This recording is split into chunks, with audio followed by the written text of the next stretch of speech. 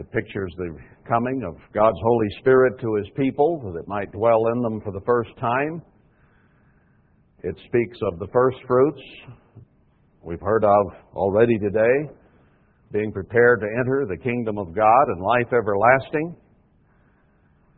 There are so many wonderful things about the day of Pentecost.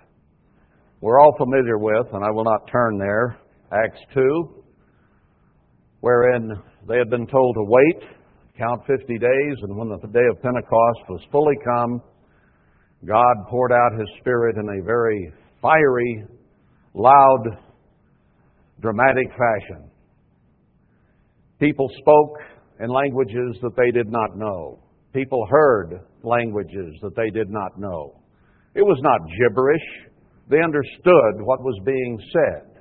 It was an absolute miracle from God Almighty that people could understand people speaking in other languages that they knew not. Thousands of people were converted that day and in the ensuing few days. The shadow of the apostles passing over people healed them immediately and completely. What an incredible day that was. And Joel tells us that that day will come again at the end of the age. Peter thought the end of the age was upon him when he saw these things, and he quoted Joel. But that was not the case. It was a more minor manifestation of what shall be at the end time. When God pours His Spirit out upon His people, they dream dreams and have visions and speak things that were beyond them to speak. When the lame walk, the deaf hear, and the blind see. When God is going to be far more dramatic in the final fulfillment than He has ever been in the past. And we are on the cusp of that today. We are near that time. It isn't far. Well, God's Holy Spirit, in its fullness, is a wonderful, wonderful thing. Here today, we who have been baptized went under the water, and the old man was to have died, and we had hands laid upon us afterward, and it was asked that God beget us with that Spirit, just a very small beginning of His Spirit that would then grow within us. It wasn't a great dramatic happening and show like it was there in Acts 2 when God was making His hand known, not only to the apostles and the disciples, but to the world around, to the whole city of Jerusalem. And it would be carried by those people who were there for the feast back to their hometowns and where they were from. And this majestic performance would be told over and over again, and indeed was written in the book of Acts so that mankind might read it forevermore. So we either do have, or some of us are aspiring someday to have, the Holy Spirit of God. But you didn't really feel too much at the time you were baptized and had the laying on of hands. Maybe it was a warm, emotional, good experience, and yet your shadow passing didn't heal people. You woke up the next day and found you still had human nature, and all your problems did not go away. What's the mystery here? What's the difference? There is a scripture in 1 Thessalonians 5:19, which we have read over many times.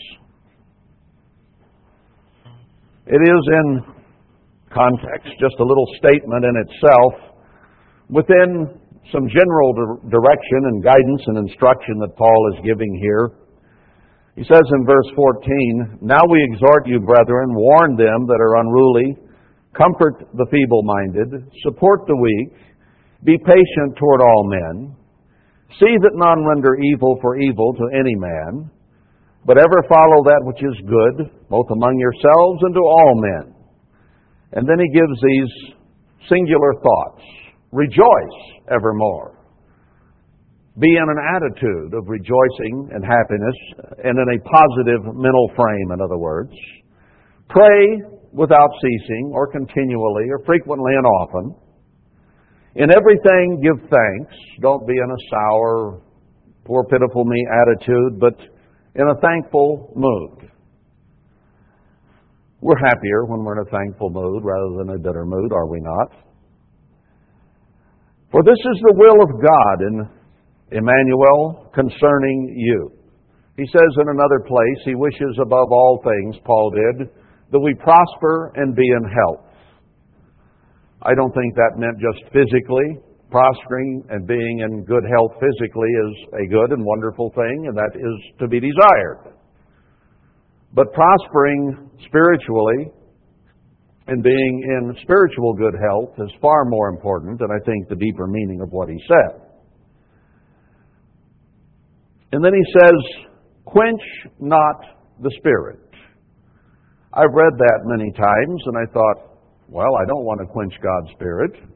I don't think any of us here would volunteer to do so. I don't think it's on our mind to quench or put out or throttle or cast down or diminish or block God's Spirit in any way. But I've never heard anyone speak on just how you would go about quenching the Spirit. What does that mean? Is there a way that we do that? If he says don't do it, then there must possibly be a way to do that, to quench it. Now, we want it to flow freely, do we not? I think that would be our goal and our purpose. But there is obviously a danger, and Paul saw it in the church, perhaps in himself and in the brethren wherever he went, specifically here at Thessalonica, that it could be quenched. It could be put out. When you quench a fire, you throw water on it and it quenches it, destroys the fire, puts it out, puts it away. Now, I want God's Spirit. He told us there in John 14 through 16 very clearly, several times, that it was a comforter He would send. Now, how does it comfort you and how does it comfort me? We have what we call down comforters we put on our beds sometimes, or various types of materials. And what do? They hold the heat in. They make us more comfortable. They make us feel warm and fuzzy because they're soft and pleasant. Now, if we are to be comforted, that means then that we must be having some difficulties and mental, emotional problems and difficulties that need comfort, that need assuaging, that need care. So the Holy Spirit is meant as a comforter. Now, did you ever, perhaps as a child, get to thrashing around in the middle of the night and the comforter fell off your bed and then you got cold? And you balled up and tried to stay warm, but the comforter was gone. Now God sent His Spirit to comfort, to strengthen us, to help us feel better, to be thankful, to be in a good mood, to not be stressed and have difficulty in terms of our overall approach to life and how we deal with things. It was there to help us, to be a help and a comfort to us. Now, it doesn't seem that this works as well for us as we would like it to all the time, because we go through all kinds of difficulties and problems that we may have trouble handling. We want to be something that we don't tend to be. We wish we were different than we are. We want to change, but we don't want to hear anybody tell us how to or what to.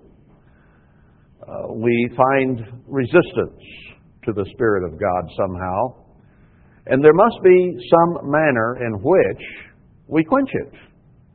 Therefore, it does not flow as freely as it should, and we do not receive as much benefit from it as we would like.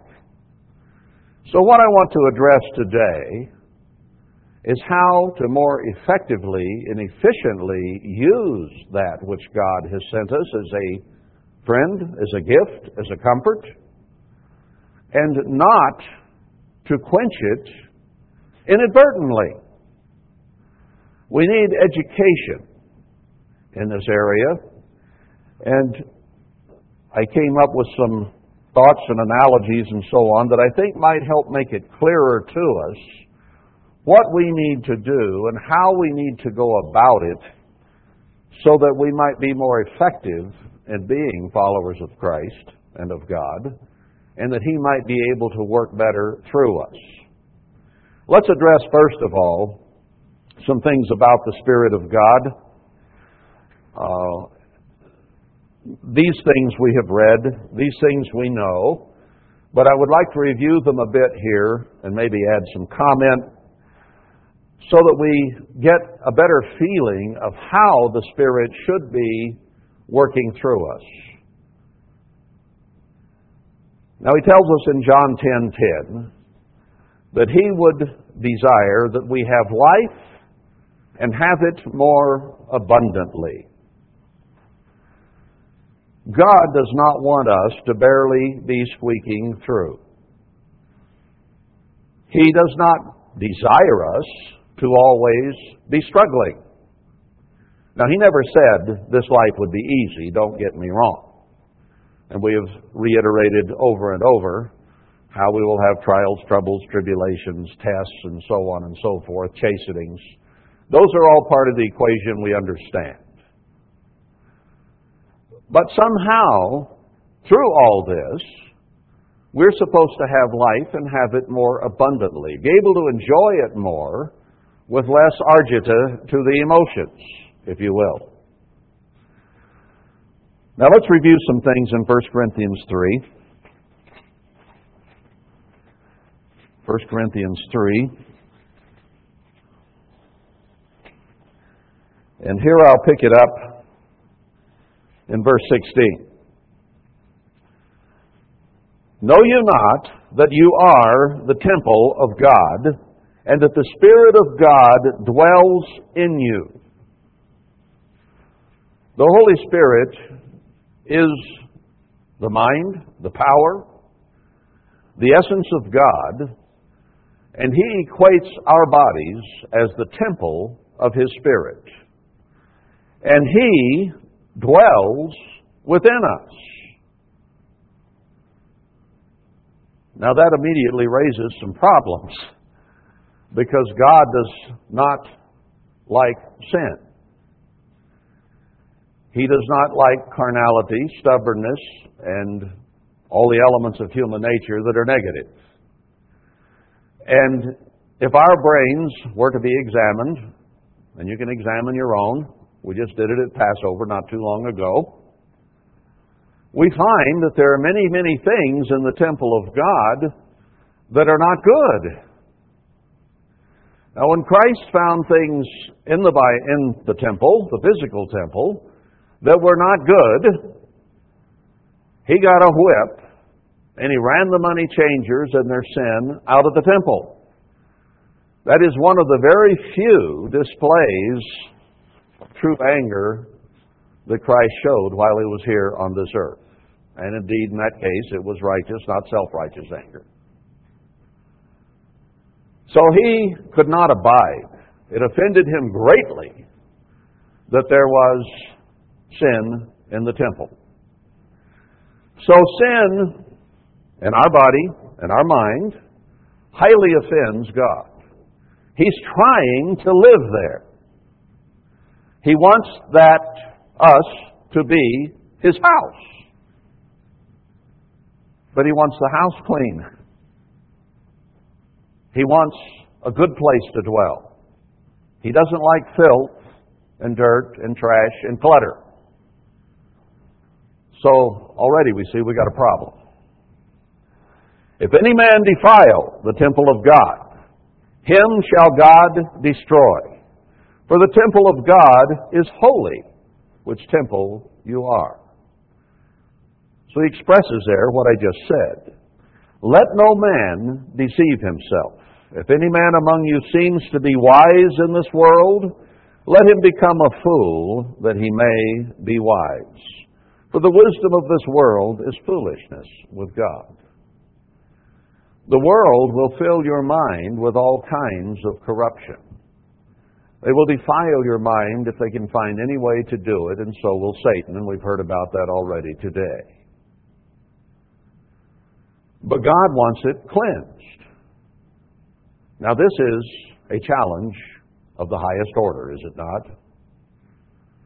This is the biggest challenge we have before us, is to cleanse the mind, the dwelling place, the abode of God. And we find it very difficult to do, don't we? 2 Corinthians 6:16. He continues this same type of thought. 2 Corinthians 6, verse 16. What agreement has the temple of God with idols? For you are the temple of the living God.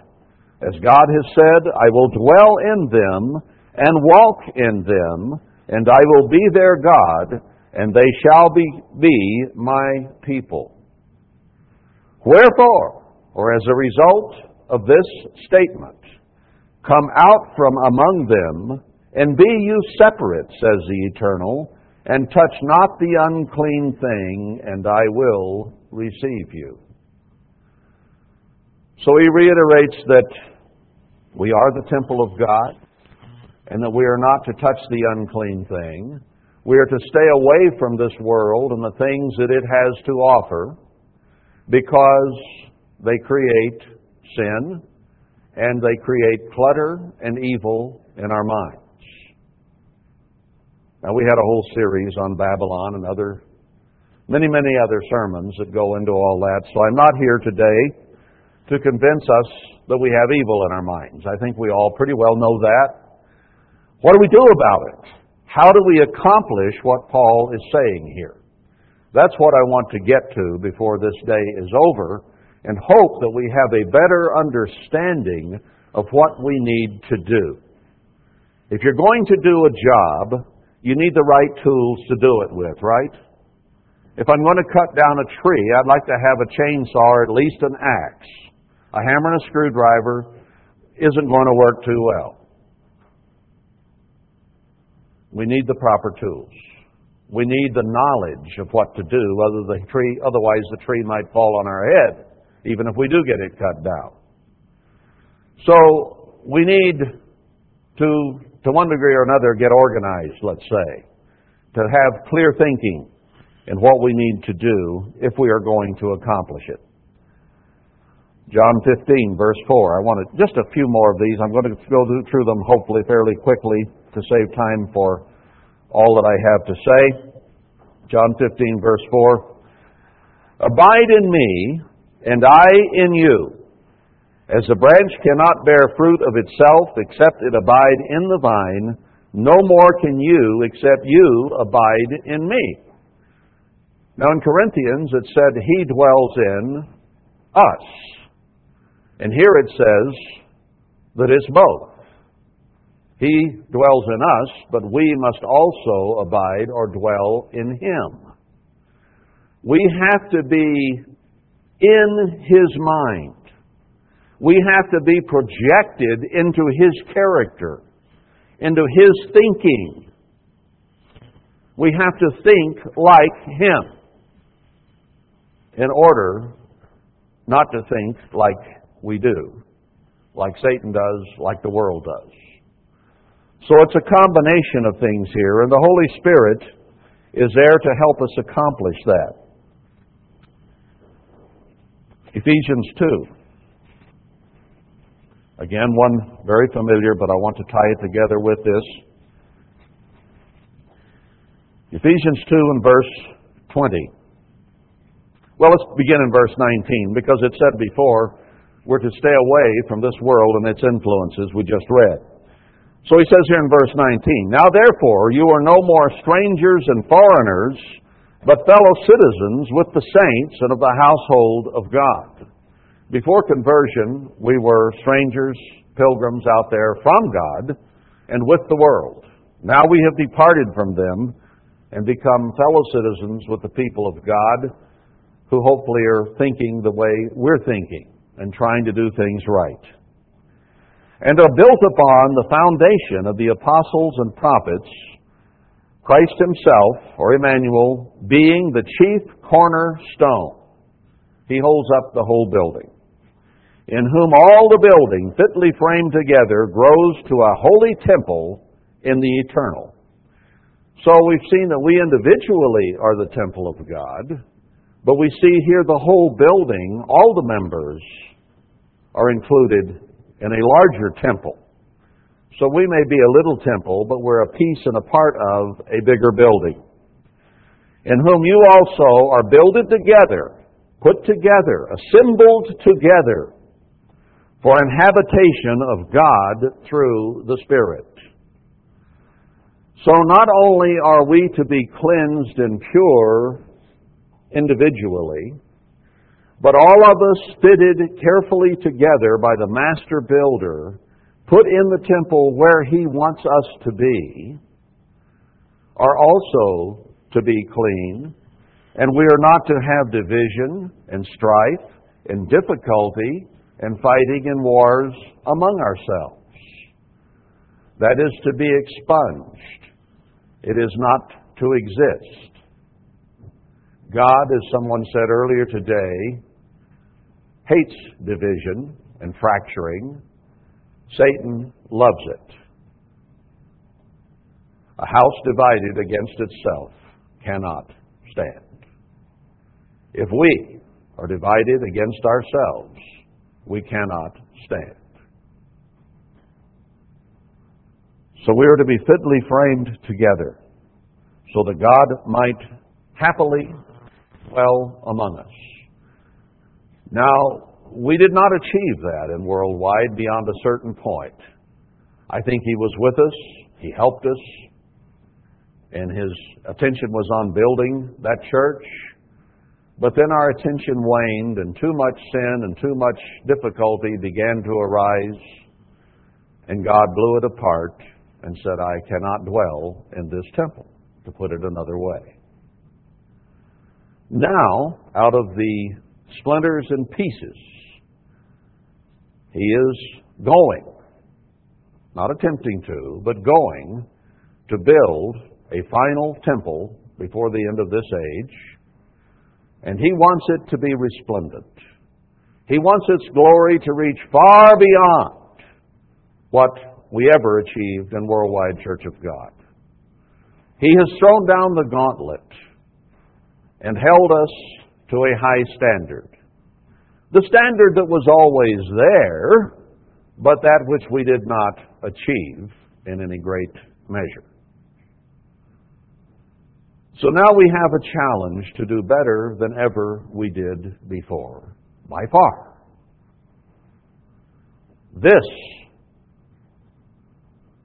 We are to be part of the greatest temple that ever existed.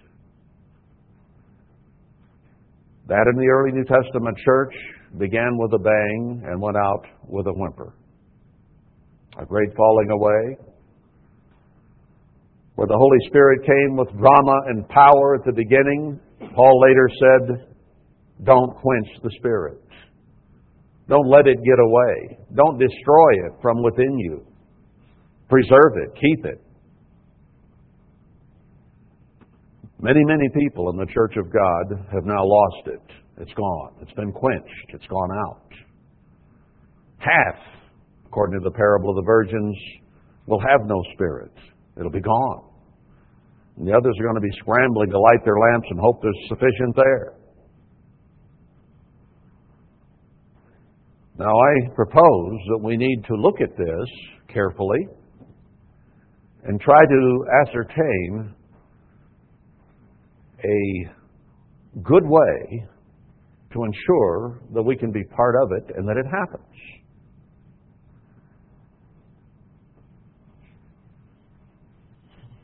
Let's go to Colossians 1. It's close here.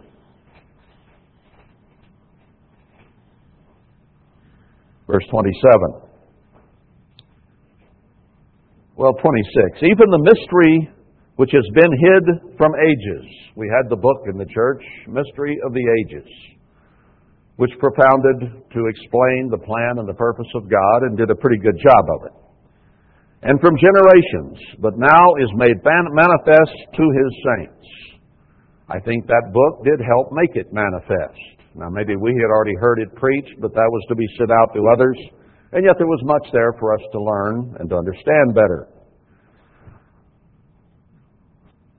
To whom God would make known what is the riches of the glory of this mystery among the Gentiles, not only to Israel, but to the Gentiles as well, which is, here's the crux of the matter, which is Christ in you, the hope of glory. We can see in other places that Christ is to live His life in us and through us. In other words, we should project Christ in the way that we walk and talk and think and act.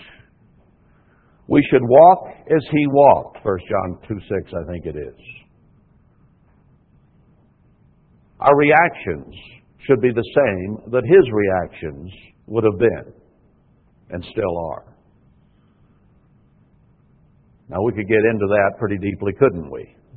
Because our reactions are so often so selfish, so self-righteous, so inward, so petty, so picky, so mean, so whatever, so carnal, so human and fleshly, instead of the kind of response that we might receive from Christ. So here we are, to be living with Christ in us, the hope of glory, and Him projecting Himself through our mind, our eyes, our hands, our mouths, our tongues.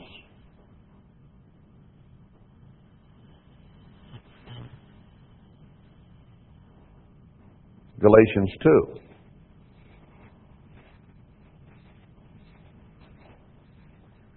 And here about verse 20, I think. I am crucified with Christ. Nevertheless, I live. We, the old man, should have died at baptism, even as he physically died. We in a spiritual level. Yet not I, but Christ lives in me. And the life which I now live in the flesh, I live by the faith of the Son of God who loved me and gave Himself for me. So he said, we're still physical. We still have all the desires and needs of being a physical human being. But we're supposed to be walking in a spiritual way. And it is quite difficult to take that which is physical and cause it to act spiritual. That is not an easy task. We all know that by experience. We are physical, and it's easy to react physically. But we must learn to react spiritually. As he said in another place, which I wrote down, and I'll probably get to it, but I'll say it now. If you live in the Spirit, walk in the Spirit. Don't walk in the flesh. I think that's Romans 8 or 9, somewhere right in there. We'll probably run across it again. But we're to be walking the way Christ would walk, even though we're physical. Now, He came and set the example by being physical and walking in the Spirit while He was physical. And it was a very, very difficult task He had before Him, but He accomplished it. The only one who ever has. The rest of us haven't even come close.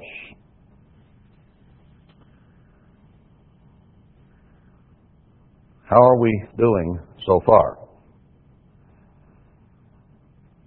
Now let's go to Luke, chapter 11.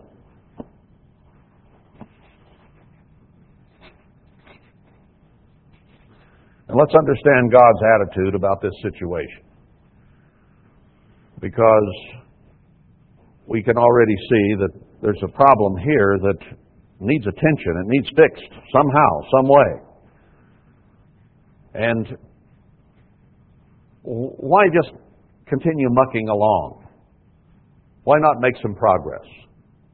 And if anything comes of this sermon today, I would hope that it would be a better understanding and a better knowledge of how this is to work, so that we might make more progress instead of spinning our wheels so much.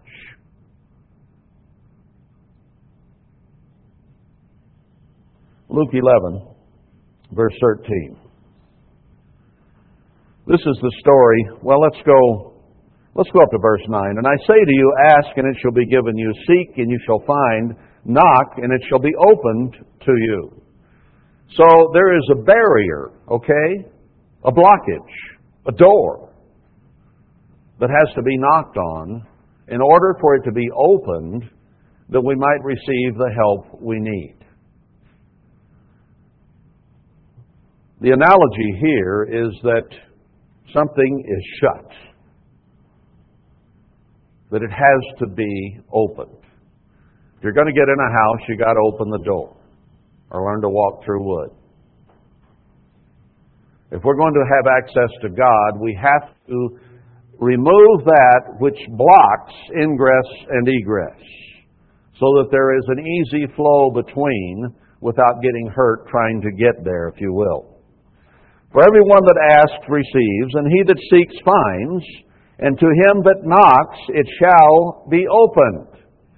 Now, it's not something where we alone have to get through a locked door, but if we knock and ask, it will be opened to us.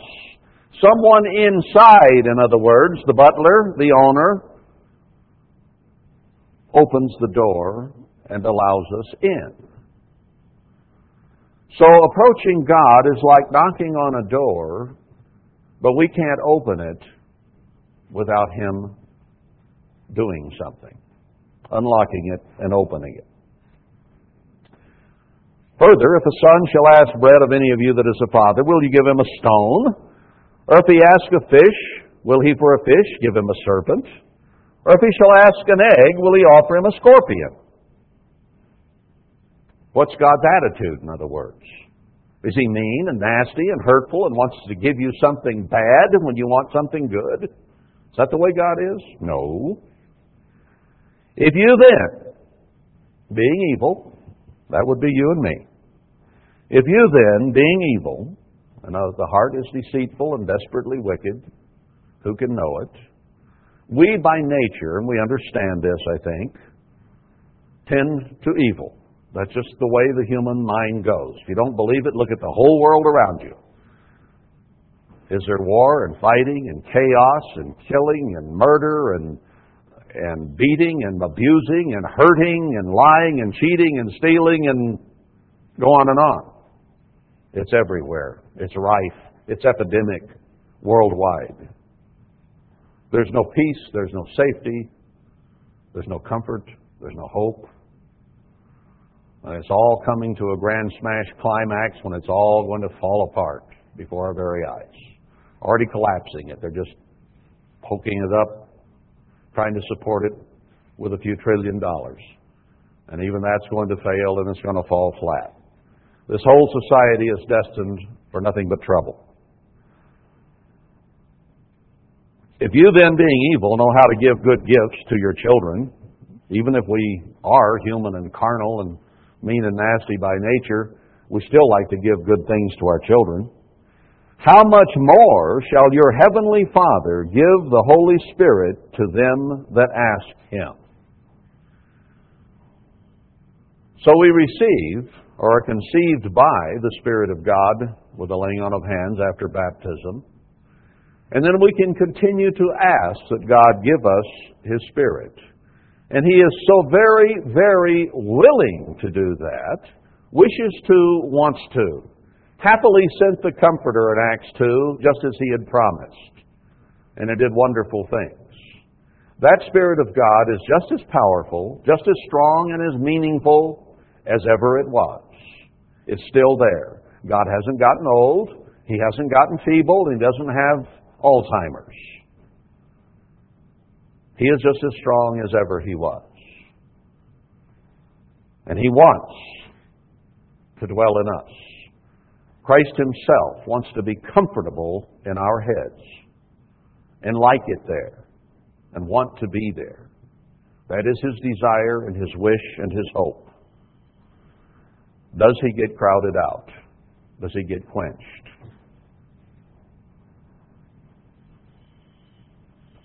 Now, we've already rehearsed through John 14:16 how He would send the Comforter. But just how does it work? How do we get comforted? He tells us that He gives us the earnest of His Spirit, 2 Corinthians 1:22. Maybe I'll turn back there and read that right quick. Because there's a contrast between what He does to us, I think, and what He did with Christ. 2 Corinthians 1 and verse 22. Who also has sealed us. He seals the 144,000, you know. And gives and is given the earnest of the Spirit in our hearts. We do not have the Spirit in a full, completely, total aspect yet. That will not happen until we are glorified at the resurrection. Then we will receive it fully and wholly. Now, it will be given in greater measure than it is today when the days of Joel's prophecy come to pass. And there will be dramatic things like there were on Acts 2 after Christ's resurrection. But it is only an earnest or a down payment, if you will. Actually, earnest money is even before down payment in today's real estate market. You give a small amount showing that you mean business, that you're serious, and they call it, I'm earnest, I'm serious money. I plan to do this. Otherwise, you can say, I plan to buy that house. I'll be back tomorrow and sign the papers and give you the money. And they know good and well you may very well change your mind and not show up. So you give them some money today as earnest that you mean business. God gives us the Spirit in earnest so that we have it in a smaller way as a promise of something that is going to come in a greater way later on. Now, in a real estate transaction, after the earnest money, then you have a percentage of down payment, an increase of your commitment that you plan to pay the whole thing and receive that which you are buying in whole, not in part. Then you have a mortgage, and you pay that with interest to the banksters month by month. The analogy breaks down because God does not use usury on us. But at any time, if you wish, you can pay more money on that loan or that mortgage and reduce the principal so that you pay less interest and you own it outright sooner, at least in theory. Now we receive earnest of the Spirit of God, conception, very small. But the analogy Herbert Armstrong used, I think, is quite correct and fits the Bible quite nicely, that then we must grow over time, just as a baby does in the mother's womb. And that earnest, that begettal, becomes larger and larger, and the promise of a baby gets more and more real, doesn't it? Until you think you're going to pop and look like you're going to pop. And then you receive the full payment. And then you forget the suffering of 9 months and the pain of birth because a man is born into the world, or even a girl. I say that. The Scripture says a man, but a girl is a delight as well. We're not sexist here. A baby. And what joy and what excitement. A newborn babe in the world. Now that's the analogy that is in the Bible. We receive God's Spirit, but then it needs to grow and grow. If it stops growing,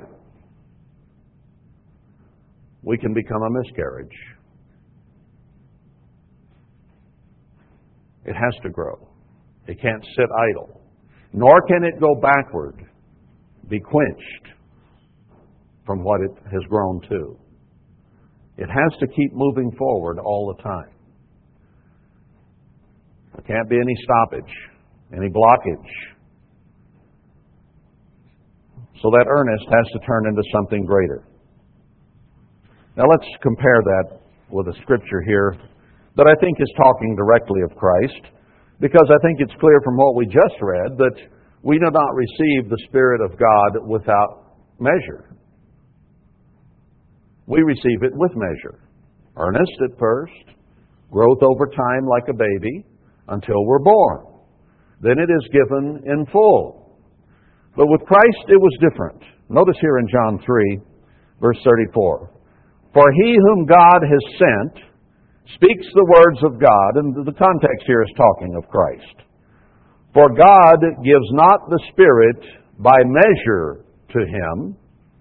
The Father loves the Son and has given all things into his hand.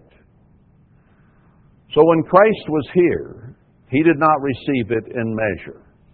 He received the fullness of the Spirit of God. He needed that to set the example that he did set. He had the full capacity available to him. Therefore, he could resurrect, he could heal so quickly, so easily, so completely. He could control his every thought and not let it get out of hand.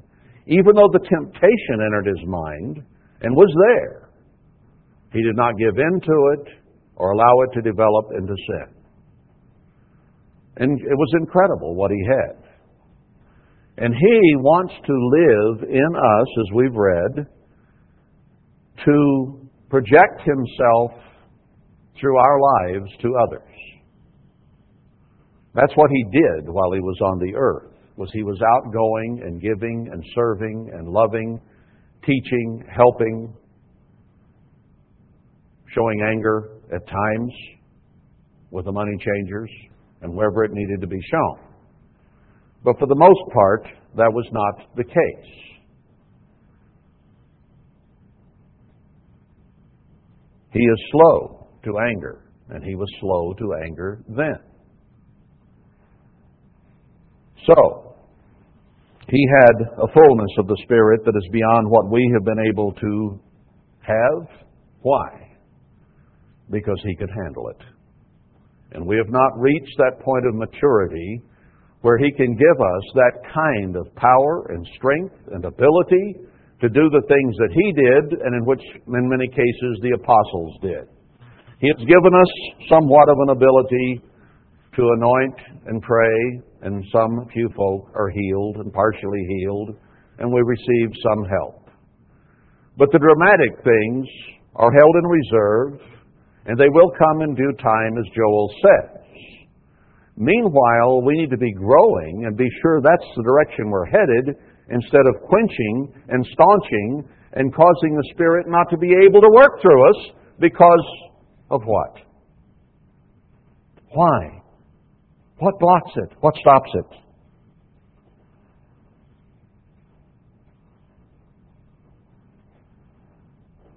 I'm going to pause on that button for a moment and go back to Galatians 5. And we'll address that question I just asked after this, because we need a little background to understand. Now, this is something we've all read many, many times, but let's understand it in the context of today and the material that we're going to get to. Galatians 5, and beginning in verse 13. For brethren, you have been called to liberty. Our calling is to liberty, to freedom. Freedom to what? Freedom to live in peace and security and happiness and to prosper and be in health, physically, spiritually, and in every way. We have been called to succeed and to live filled, full, happy, abundant, joyous lives. That's what we've been called to do. And to some degree, we achieve that. And to some degree, we're depressed and frustrated and mad and upset and angry and goofy and whatever. But we're called to be liberated from the things that beset and upset and frustrate and make the world a miserable place. Only use not liberty for an occasion to the flesh, but by love serve one another. Christ, while He was here, was at liberty to do what He wished. He was a free moral agent. He chose to serve others and not to give occasion to His flesh to sin. For all the law is fulfilled in one word, even in this: you shall love your neighbor as yourself. Do nothing, say nothing to them that you would not wish said or done to you. But if you bite and devour one another, I wonder if any of that was going on in the church at Galatia or in the other churches that Paul visited.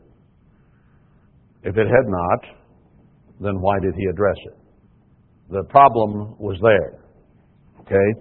I realize it is not a problem today, but it was back then. So we're just having a history lesson here today. Okay? Tongue in cheek, he says that. But if you bite and devour one another, take heed that you be not consumed one of another. Cannibalism. That we just chew each other into little pieces. This I say then, walk in the Spirit, and you shall not fulfill the lust of the flesh. Good advice. God is Spirit, and He wishes to live His life through Christ, in us, and through us, and project His character to everyone else, to our brothers and to the world. That is His goal and purpose. For the flesh lusts against the Spirit, and the Spirit against the flesh. We have automatically an in-house war going on. Because we were born of the flesh, and we think fleshly and humanly, and we are trying to supplant that way of thinking and acting with walking in a spiritual way and thinking like God does instead of the way we want to think. That's the basis of a war. These are contrary, the one to the other. They're the opposite. So that you cannot do the things that you would. He says, you've got a problem. He even expressed it of himself in another place. The things I want to do, I can't do, and the things that I don't want to do, I do. O wretched man that I am. He's expressing that again here in just a little bit different words. What does he say after he made that statement, though? Thanks to God, or to Christ, that He can save me from this wretchedness that I am. So this has to do with God. If we're going to win this, we can't do it apart from God. Paul could not have accomplished anything or walked in the Spirit apart from God. You cannot do it through will worship, through setting your mind, and I will be good today. Won't happen. You might be good for a while. How long is it going to take? Till you get out of bed? It's the battle on our own we simply cannot win. It is too contrary and we are too weak. We have to have help. That's the beginning of where the light starts to come on. We must have help from God. He explains it a little more, the things that we would do as compared to the things that we tend to do. If you be led of the Spirit, you are not under the law or the penalty of the law of death. because the Spirit rises above that, and the blood of Christ can forgive you so that you don't have to die for the sins that you have perpetrated. Now, the works of the flesh are manifest. In case any of us miss it, and I can say we're deceitful and desperately wicked and quote some of those scriptures, Paul defines it a little bit better here for us and gets specific.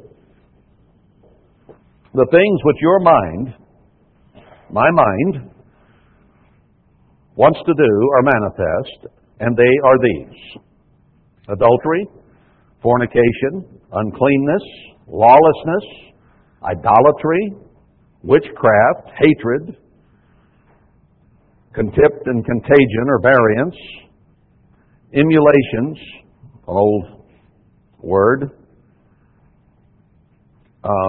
wrath, anger, strife, sedition, that's trying to find things against the leadership or whatever, heresies, false doctrine, envyings, jealousy, so on, murder, drunkenness, wrong kind of partying, and such like. If this isn't an extensive enough list for you, then there are other things that could be added to it that the human mind can find to do that are ungodly. Now, I submit in some ways we have a bigger problem than any generation before us. Paul wrote this when there were no electronics, and people still had these problems. What are the first things he mentions here? Adultery and fornication, rampant and rife in our society. And you can't turn on a TV or a computer or an iPod or pad or Pood or whatever they got out now and not see advertisements all over the margins and everywhere you go on the net of half-naked women or men. The commercials are full of sex, or the shows themselves, Dancing with the Stars, where half-nude people have sex essentially on stage. And on it goes. The Big Bang Theory. I don't know what that's about, but I suspect that it probably is about some neurotic, effeminate young men who would like to do some banging on the wall or something. Our society is full of this stuff, and the stimulation is there for man and woman everywhere. And it is promoted by Hollywood, it's promoted by our president, it's promoted by the politicians, it's promoted by industry, it's promoted everywhere to us. It's almost before us continually.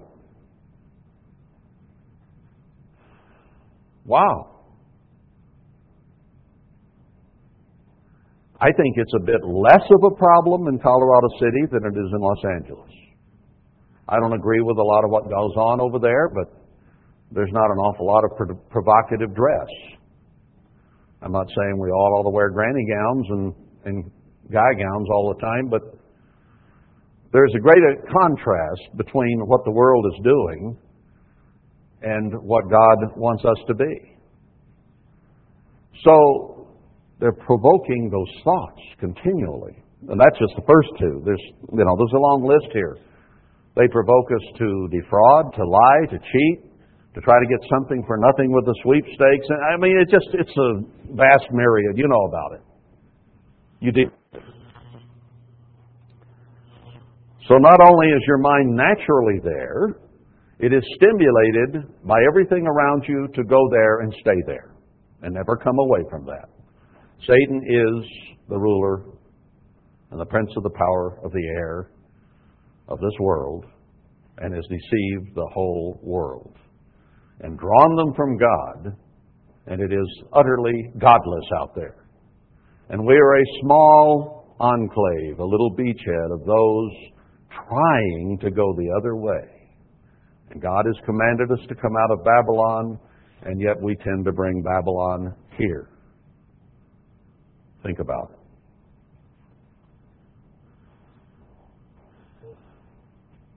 And such like, of the which I tell you before, as I also have told you in time past, So he repeated himself, didn't he? That's too bad. That they which do such things shall not inherit the kingdom of God. Won't be there. That's scary. But the fruit of the Spirit is love, joy, peace, long-suffering, gentleness, goodness, faith, meekness, temperance. Against such there is no law. Some have felt that that list is what comprises the fruit of the Spirit. That is not necessarily so. The fruit of the Spirit of God produces a lot more than is in that short list. Where's mercy? You can start naming a lot of attributes of God. Hope, that is not in that list. He said in such like about the works of the flesh. You could add to the list, okay? The same is true of the Spirit of God.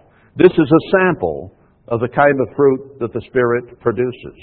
But there are other things it produces as well. And you can find them listed throughout the Bible.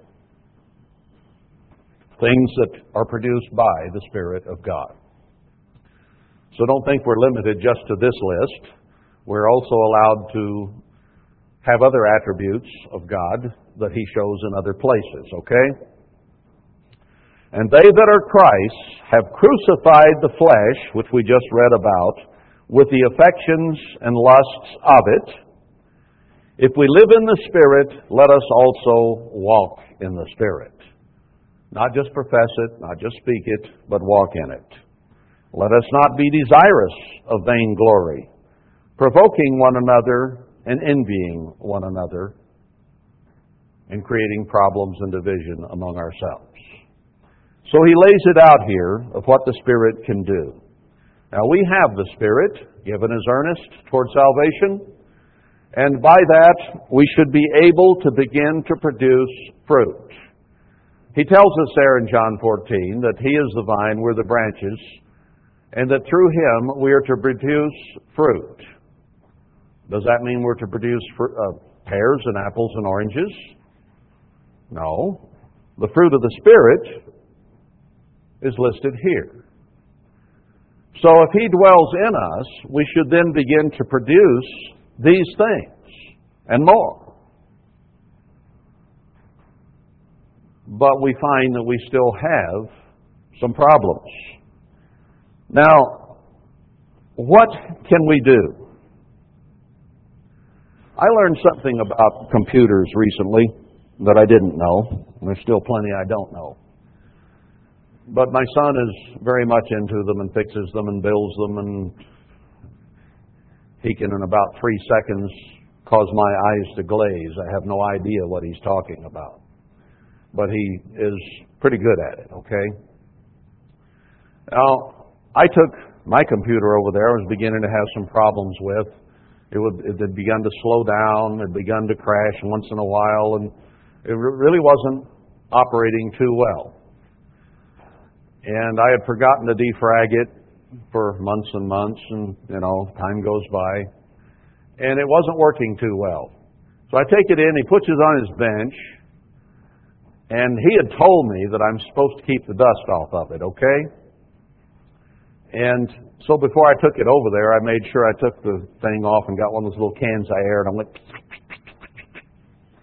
and got the dust out, I thought. So the first lesson, when I got there, was he took the lid off, and he said, "Ooh, this thing's dirty inside." So he took an air hose like you'd fill up a car tire with a compressor on it, and he put something in there to keep the fans from going 100,000 miles an hour and burning up. And did he blow the dust out of that thing? And he told me again, as he has before, on deaf ears, that the biggest enemy of a computer is external. That a little film of dust on the components inside a computer do more to damage that computer than any other thing there is.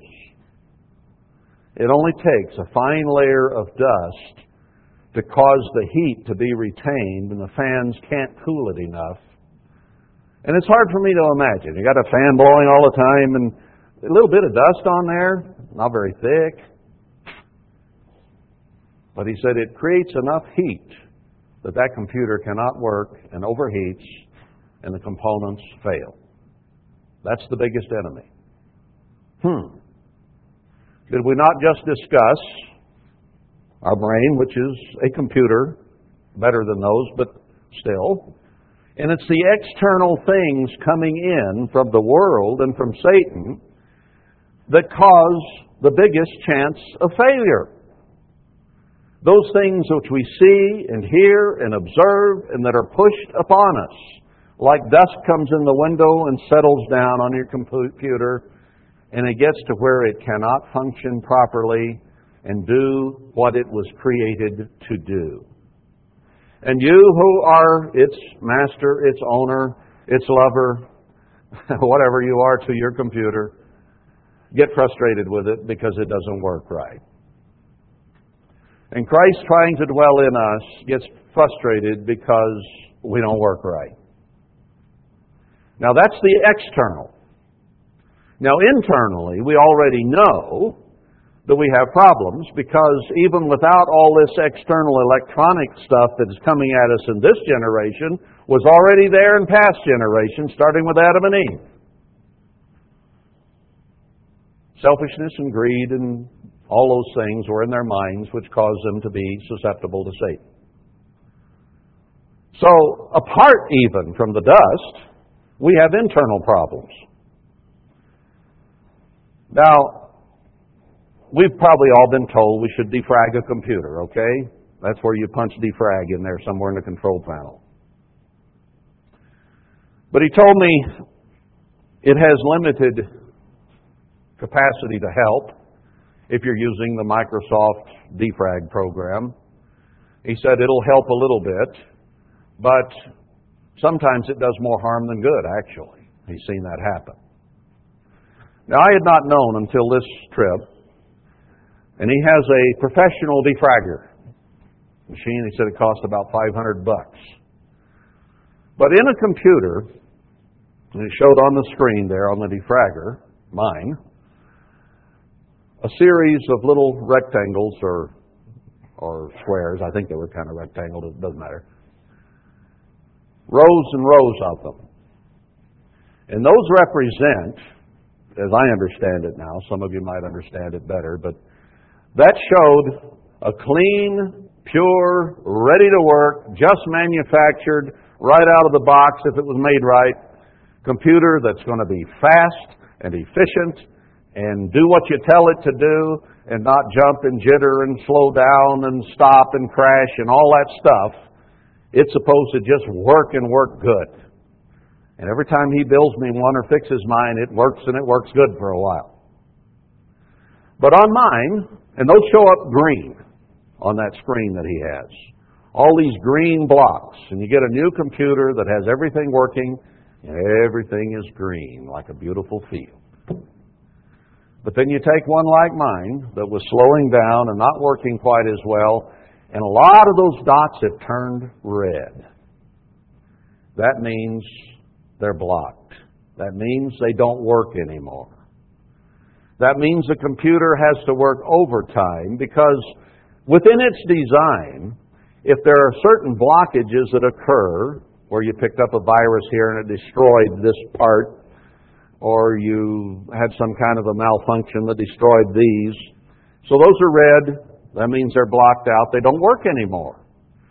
So your computer finds a way to go around them and find a path that's still green and works. That's why it slows down and takes so long, is because it's trying to find a way through all the blockages that are there. And sometimes it can't find a way and it just says, and crashes. And you have to reboot. And if it gets bad enough so that there's so many blockages it can find no way to do its work, the hard drive just lays down and dies. And you've got to start over with new. Does that sound anything at all like our minds or Christian life? Now, Christ wants to work through us. He wants everything to be go in the system. He wants no blocks, no blockages, no dead parts in there that don't function and that slow down the capacity of He and His Spirit to flow through our minds and project out to others to do good as He did. Now, what are the blocks that are in our brains? The works of the flesh, the emotions, the feelings, the thoughts, the desires that we just read about. Those block the Spirit. They, to put it as Paul did, quench the Spirit. They make it unable for it to have a meaningful path to follow, to work right, and to produce love, joy, peace, temperance, patience, long-suffering, mercy, kindness, joy, hope, and all the fruit of God's Spirit. They make it difficult for those attributes to come out. Therefore, we have arguments and fights and contrariness and lust and vanity, jealousy, envy and greed, and all the things that beset us because the paths are blocked. Quenched, stopped. So we struggle to be like Christ and to act like Christ, and a lot of times our reactions aren't Christ-like, are they? We find ourselves so many times saying, "Oh, why did I say that? Why didn't I say that?" We come to a situation where maybe there's a difference of mind or whatever, and our reaction is a human, selfish, greedy reaction. Why wasn't it the same reaction that Christ would have had under the same circumstances? Because it's having to fight through all the garbage and the wrong answer comes out. That's how we quench the Spirit. We allow all these things to get in the way of it, block the passages so it can't function properly. Call it human viruses instead of computer viruses. Now we've got to find a way to defrag and get those blockages removed so that the Spirit can flow freely through our minds and out our mouths, and that the work of our hands might be a righteous work. The human body is very much the same way. I don't want to get into all of the pollutions, but God made the body, and He says the body is the temple of the Spirit, so this is tied together.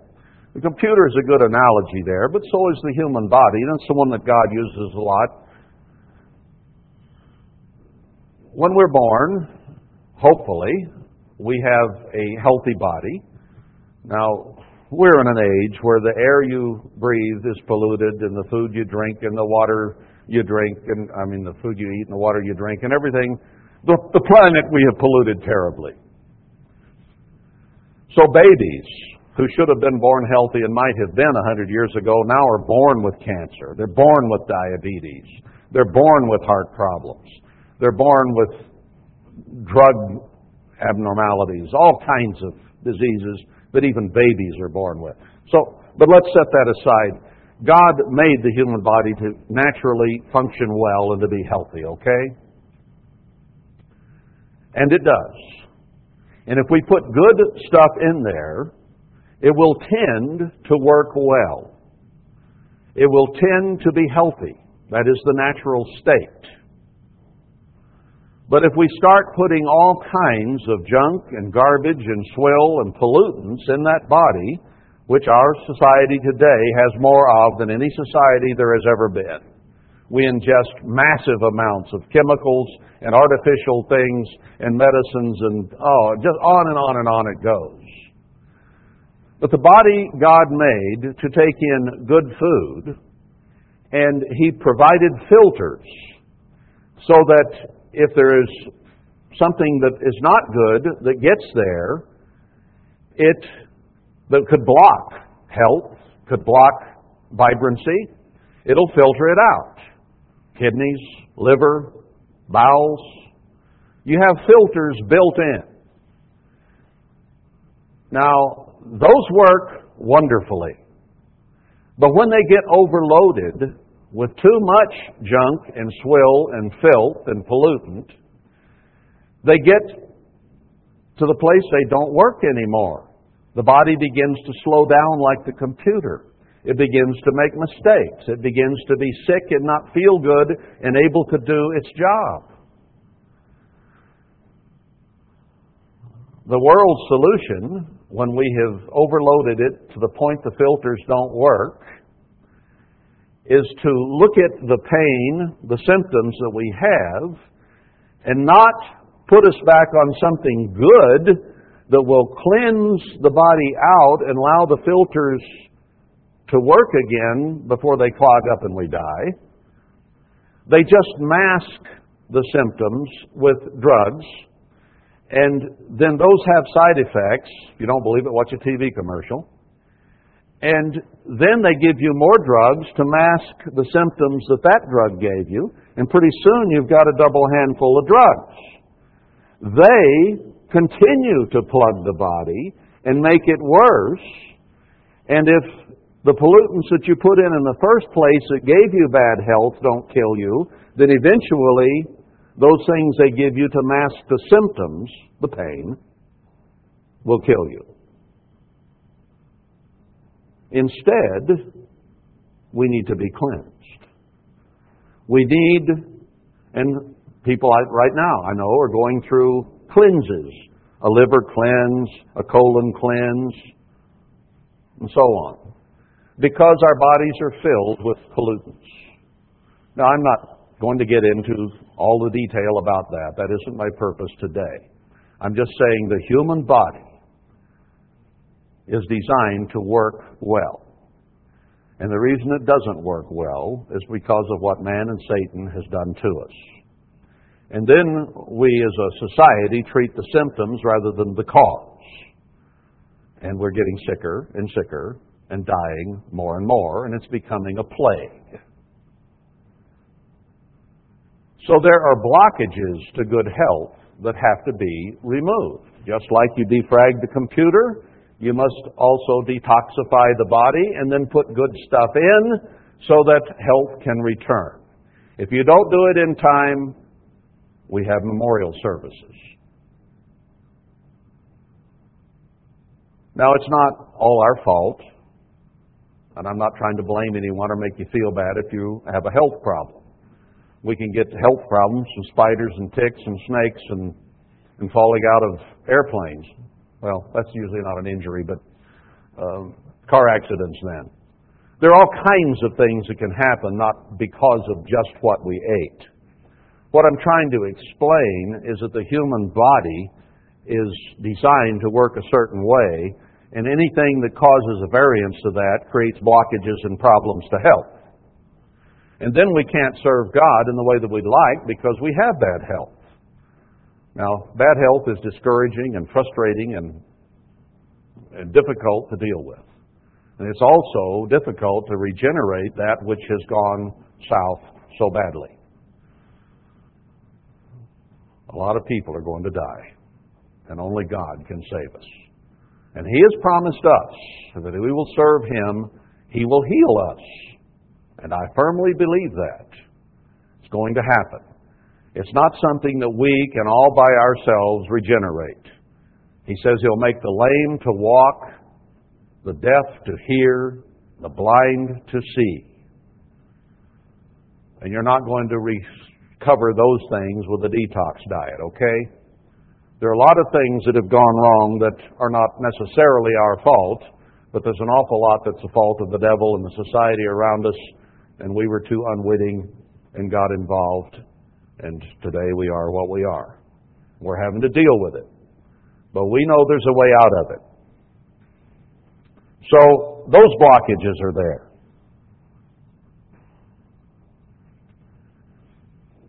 How do you get rid of the spiritual blockages that are preventing the Spirit of God to flow freely through you and out to others.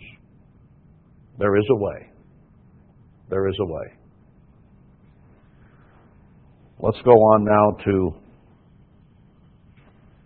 John 4.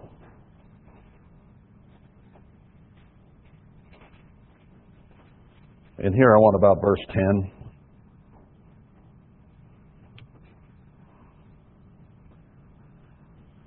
And Emmanuel answered and said to her, If you knew the gift of God, and who it is that says to you, Give me to drink, you would have asked of him, and he would have given you living water. He only asked for physical water. He's saying you could have had spiritual water. Water that will make you live forever. The woman said to him, Sir, you have nothing to draw with, and the well is deep. She didn't get it at all. From where then have you that living water? Are you greater than our father Jacob, which gave us the well, and drank therefore of himself and his children and his cattle? And Emmanuel answered and said to her, Whosoever drinks of this water shall thirst again. I had a drink earlier. I had a drink right up here. And I've been talking so long that I'm getting thirsty again. I'm going to need some more water. But whosoever drinks of the water that I shall give him shall never thirst.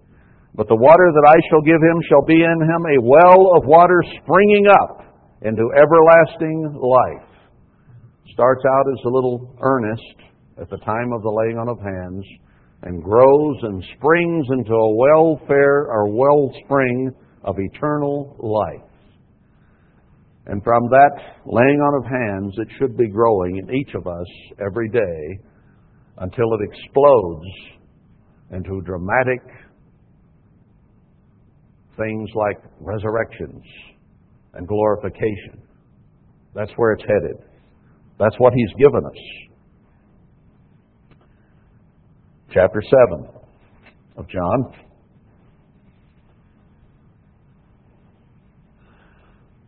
Verse 37, And the last day, that great day of the feast, Emmanuel stood and cried, saying, If any man thirst, let him come to me and drink. He that believes on me, and the Scripture has said, out of his belly shall flow rivers of living water. If we lean on Christ, and He lived His life in us, we will be like a spring of living water. And His Spirit is like living water that it produces.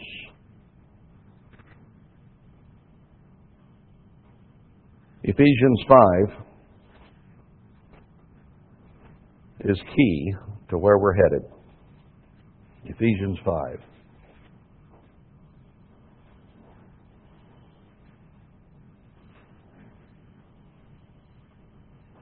Verse 25. Ephesians 5:25, Husbands, love your wives, even as Christ also loved the church.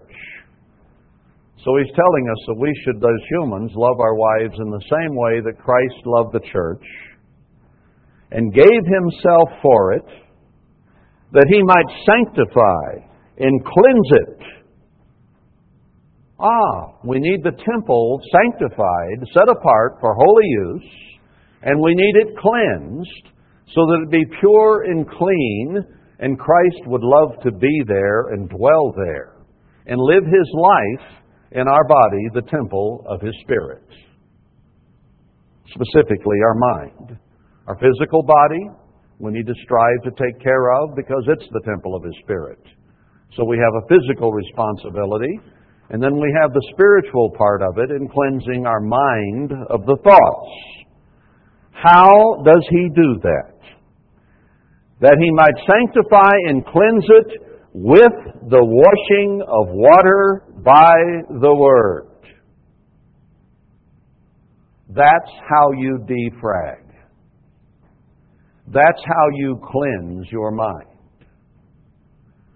It is by nature filled with filth and lust and selfishness and greed and envy and jealousy and every negative human emotion that comes.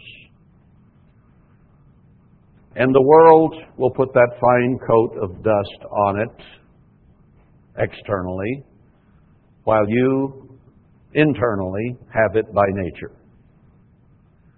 And the only way to cleanse it, to wash it, to make it pure, is by the washing of water by the Word of God. This book is the defragger. It's the professional defragger, not the one that works a little bit or doesn't do much good. This is the one that washes your brains. This is the one that cleanses it. How many times in a year do you read, 1 Corinthians 6:33, I think, or 34? Flee fornication. How often do you read that? How often, by contrast, in the world, do they tell you to fornicate? Either outrightly or implied. Thousands upon thousands of times. How are you going to fight that? You read that scripture and others, maybe once or twice, 3 times a year, if you happen to run across it. You hear this stuff all day long, every day. Wherever you go, it's before you. If you don't turn on anything electronic, go to town. It's flaunted before you there. It's even in the advertisements and the pictures in the windows of the stores. It's everywhere you look. It's everywhere you go. Do you wonder why your mind gets blocked and it's hard for the Spirit to penetrate and come through? That which is natural to your mind is augmented and pushed and magnified by everything around us. And he tells us here that we have to be washed by the water of the Word. Now, all this is a glorified sermon about Bible study, okay? There's nothing new. But I hope what we are seeing here and beginning to understand is that there are blockages. The 1 Corinthians 5:19 was not written in vain. That our own human emotions and minds will block God's Spirit, and the world around us will also block God's Spirit. And the way to get through that and around that and to remove the junk is to have our heads in the Word of God. That is a simple solution. It is a very difficult solution to augment, that's the wrong word, to make work. Because we get so busy with our lives and our work and our things and our entertainments and our electronic gadgets that we don't have time to bury our heads in this book. We don't need to study the Bible necessarily to learn a new doctrine. We have a lot of good doctrine. We have some that are newer. I didn't reveal any astounding new prophecy to you today if you think that's what I was going to do based on what I said yesterday. I fear that we tend to quench God's Spirit a great deal simply by letting it be squeezed out. And we have to defrag regularly. So it's not a matter of knowledge. It's not a matter of necessarily being able to quote chapter and verse. It's a matter of we need to be reminded every day of the things that we need to be thinking, the things we need to be saying, Christ's responses, Abraham's responses, everything but our own carnal responses. So that if our mind is filled with this Word, then that's the way we respond because that's what's on our mind. And we tend then to produce more love and joy and peace and happiness and patience and mercy and forgiveness and all those things that God's Spirit should produce. For a tree to produce fruit, it has to take water up through the roots, up through the trunk, out through the limbs, into the twigs, the leaves, and the buds. It needs water to bring minerals and nutrition to all its parts. It needs light from the sun. We need light from God to produce fruit. It needs air in order to produce fruits. Trees take in carbon dioxide and put out oxygen. All these things are necessary. The breath of life, the life from God. You know what else a tree needs to produce fruit? Time. He says produce fruit with patience in one place. I don't know where it is right at the moment. And it takes the right climate. Some of you are trying to produce fruit on trees here, and some of them get their buds nipped right in the spring with a frost. They don't produce fruit if that happens. We have to provide the right kind of climate. That's why God said, get out of the world, get out of Babylon, leave Babylon behind. Don't let it influence you. You've got enough of a problem with your own mind without help from the outside. Please. Now, I've preached that over and over again, and we tend to stick with it and bring it to us and bring it in with us and go out to it in various ways. So I'm not going to dress us down and yell and scream at us about that today. I'm just going to say I hope what is being said will help you understand what the problem is, what it causes, and what it takes from you, and what it quenches that you desperately want, but can't seem to produce the amount of that you need.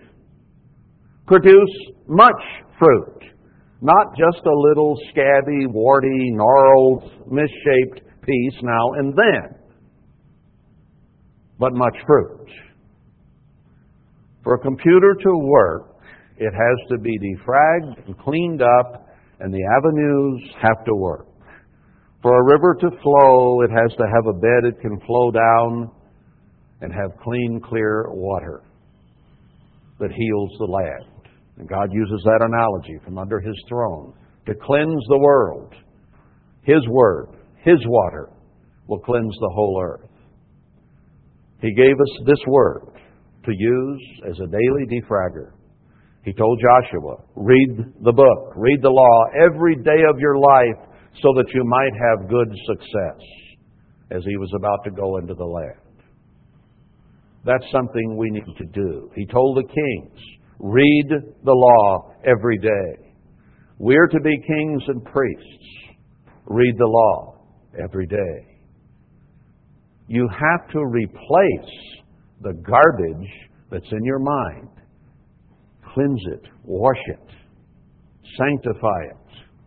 Make it a place of habitation for God, so that both He and you will be comfortable in your head. Now, that's just the daily stuff. What about all that baggage you've got from your whole life? What about being misused and abused as children?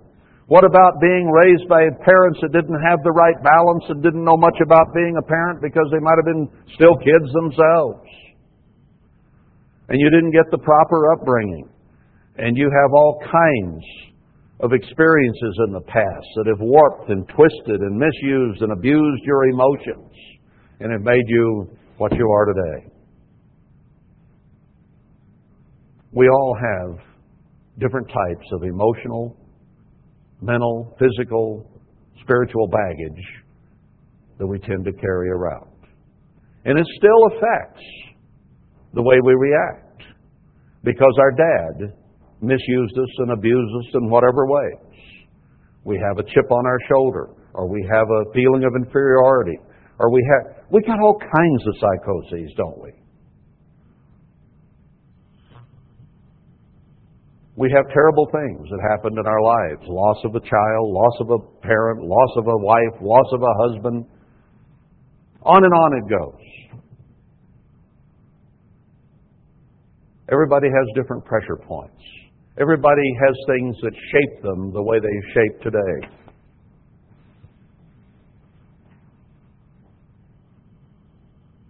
How are we going to fix it? Wash, cleanse with this word. It's a simple solution, but hard to implement.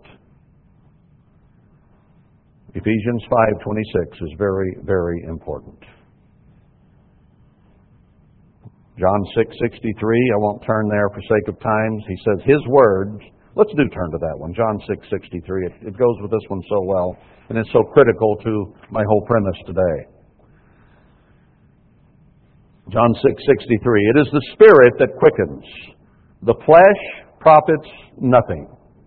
The words that I speak to you, they are spirit and they are life. These words lead to eternal life.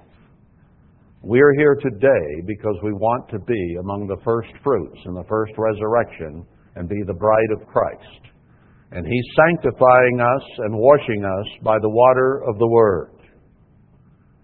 We're here today to hear the Word of God and to be cleaned up and prepared as a bride for Christ. That's why we're sitting in these chairs today.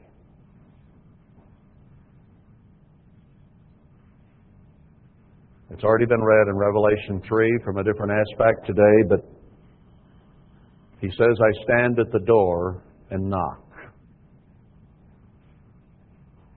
The door is another blockage. A door keeps us from going in and going out. This today is about blockages, about things that get in the way and quench and staunch and stop the Spirit of God from being able to work in and through us. And we have to face the reality that the works of the flesh and of the human mind are indeed blockages, however much we might love them. They're impediments to eternal life. They do not lead to love and joy, peace, and long-suffering, and temperance, and mercy, and hope, and love. They just don't. And the only way that we can get rid of them and have the fruit of the Spirit produced is to come to this Word, to knock on the door, as we read in Luke, and I will open, and I will come and sup with you. That means share the wedding supper with us. He makes it very clear there in Ephesians 5 that the way He prepares His bride, the way He cleanses her and makes her pure and white and virgin, spiritually speaking, is the washing of the water by the Word of God. If you will do this and read this book every day of your life,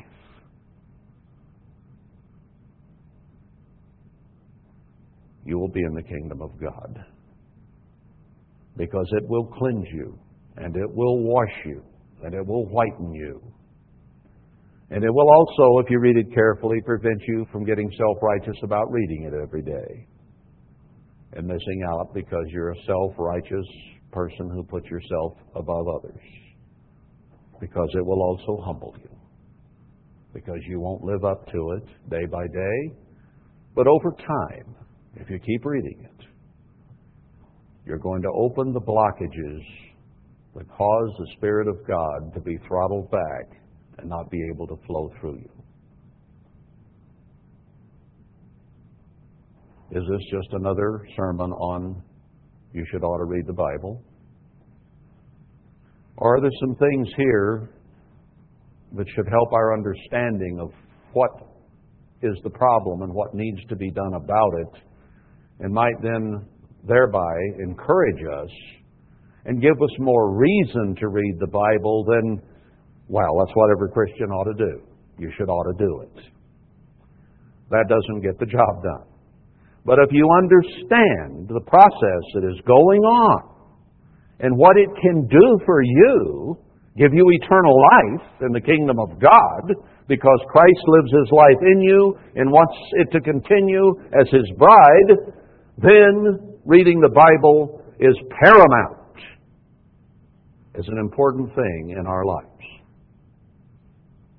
This is the day the Holy Spirit came. Let us not quench it. Let us increase it. Let us open up the paths so that it might flow through and produce the fruit of the Spirit of the living God.